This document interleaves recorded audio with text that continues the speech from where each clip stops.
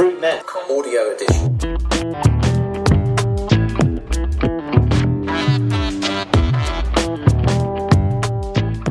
Hello and welcome to another FruitNet podcast. I'm Tom Joyce, senior reporter of Eurofruit magazine, and this edition comes to you from Rotterdam, which played host to last week's Global Berry Congress.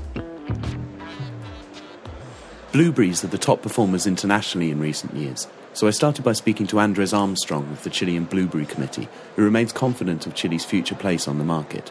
Chile is today the first exporter of blueberries in the world. We are the second largest grower besides the US, but the US is mainly focused in their own market. So we have been helping this industry to develop in terms of consumption as a key counter-season supply. And we have really built a good image on that, and we have been investing consistently in our promotion and in our position in the market. So, yes, we believe in the future. Every day we are facing new competitors, but the way we see it is that there's a market for everyone, and this is what we're trying to build, and not only for Chile, but for blueberries in general. I asked him what markets Chilean exporters were most excited about for the future. Chile has been trying to diversify its blueberry markets for the last 6 years, and we have been working very hard in promoting our blueberries and opening the markets in particular countries such as China and South Korea, and also in Europe. We were mainly a US-focused exporter, and now we have been able to develop these new markets and have a more diversify sales. Markets like Asia, we have been growing very fast, and I think that this season we have seen a comeback from some companies in terms of really selling the fruit that gets there in good condition and that our customers are getting happy. Dominika Kozaszewska of Polskie Jagody in Poland is equally optimistic about the development of the Asian market.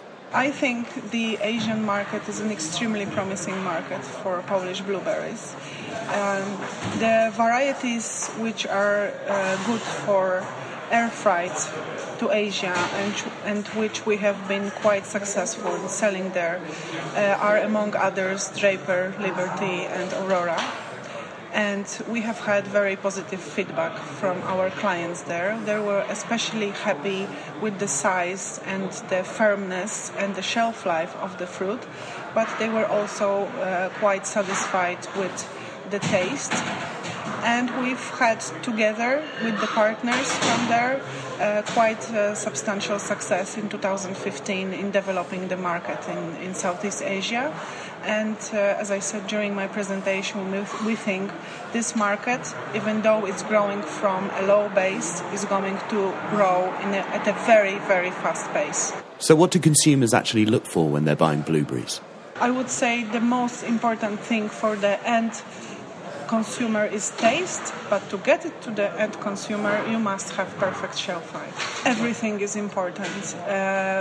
The manner of harvesting, the manner you treat the fruit right after harvest, the way you are sorting, grading, packing the fruit, everything is very, very important. And with blueberries, you have to be extremely cautious not to destroy the excellent quality that you have on the bush, which you have put a lot of work to achieve.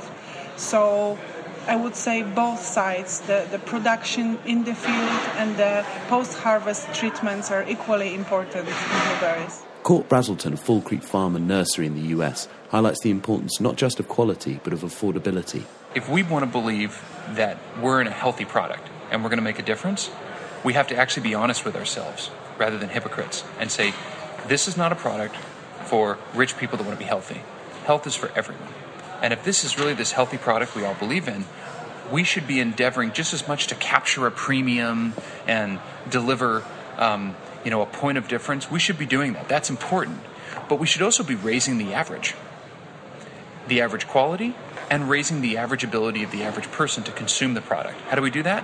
We have to continuously improve quality. That has to happen. But part of that quality, if you have firmness and you have these other attributes and you have the right economics and the right physiology and the plant material and the right technology, and we work on that as an industry, as producers, as vendors, as marketers, all that stuff, then we have opportunities to drive costs out while improving quality. Because there's so much opportunity to do it. If we can drive cost out and we can drive quality up, yes, we can charge a fair price for our product, but we can also look for opportunities to let people who couldn't afford blueberries a few years ago afford to eat them now. And that is how we grow share of stomach. And we haven't talked about share of stomach in here, but we are competing, forget produce. I don't want to talk about competing with other produce because people need to eat lots of produce. They need to eat fruits, they need to eat vegetables. So what we really need to do is get rid of candy bars. We have to get rid of junk food. And this isn't a blueberry issue, this is a produce issue. We have to make good fruits and vegetables affordable. And blueberries should be a leader in this because our crop, unlike others, has absolutely the potential to really improve economics for the producer and come up with creative ways to deliver it to the customer. This is the time for people to get creative and try to build the business model for the future, thinking about everybody, not just a certain segment of the market. Everybody deserves good fruit. One way to reduce costs is by becoming more efficient. And Ed Merman of Dutch crop protection company Koppert Biological Systems believes we should be looking more to nature for solutions. In the various aspects of plant growth, pollination, protection and growth promotion, growth steering, there are natural products that can provide solutions for that. And this all helps to reduce the amount of pesticides needed, both insecticides, acaricides and fungicides. It also helps to use the water and nutrients in a more efficient way, because one of the effects of those plant growth promoters particularly is to extend the root system for the berries. I think one group in particular is important, that's the mites for spider mite control. Spider mite is a cosmopolitan pest, you find it everywhere, and the mites that we have as natural enemies, they can function also basically everywhere. Some strawberry crops suffer from thrips as well. There are other mites in our program that can solve that instead of chemical pesticides. Quite a new area in our product portfolio are the biostimulants. Those are products based on natural components such as humic acids, seaweed extracts, plant extracts and essential oils that can contribute to better plant growth. They also, some of the combination also provides a means of plant steering, so we can steer plants more in generative direction if there is a need to. They can use to be a growth promoter, so to help the plant's growth in those stressful conditions like drought or salinity or other kind of stress factors. And then some of those biostimulants are also of living nature, so to say. They contain microorganisms, useful microorganisms such as trichoderma or bacillus or mycorrhiza. And there are a lot more of these kind of organisms that have potential to be used to benefit plant growth. And these organisms can be used either for disease prevention, or they can have a role in growth promotion, or some have a role in both. Well, I hope you got all of that. That's about it for this edition of the FruitNet podcast.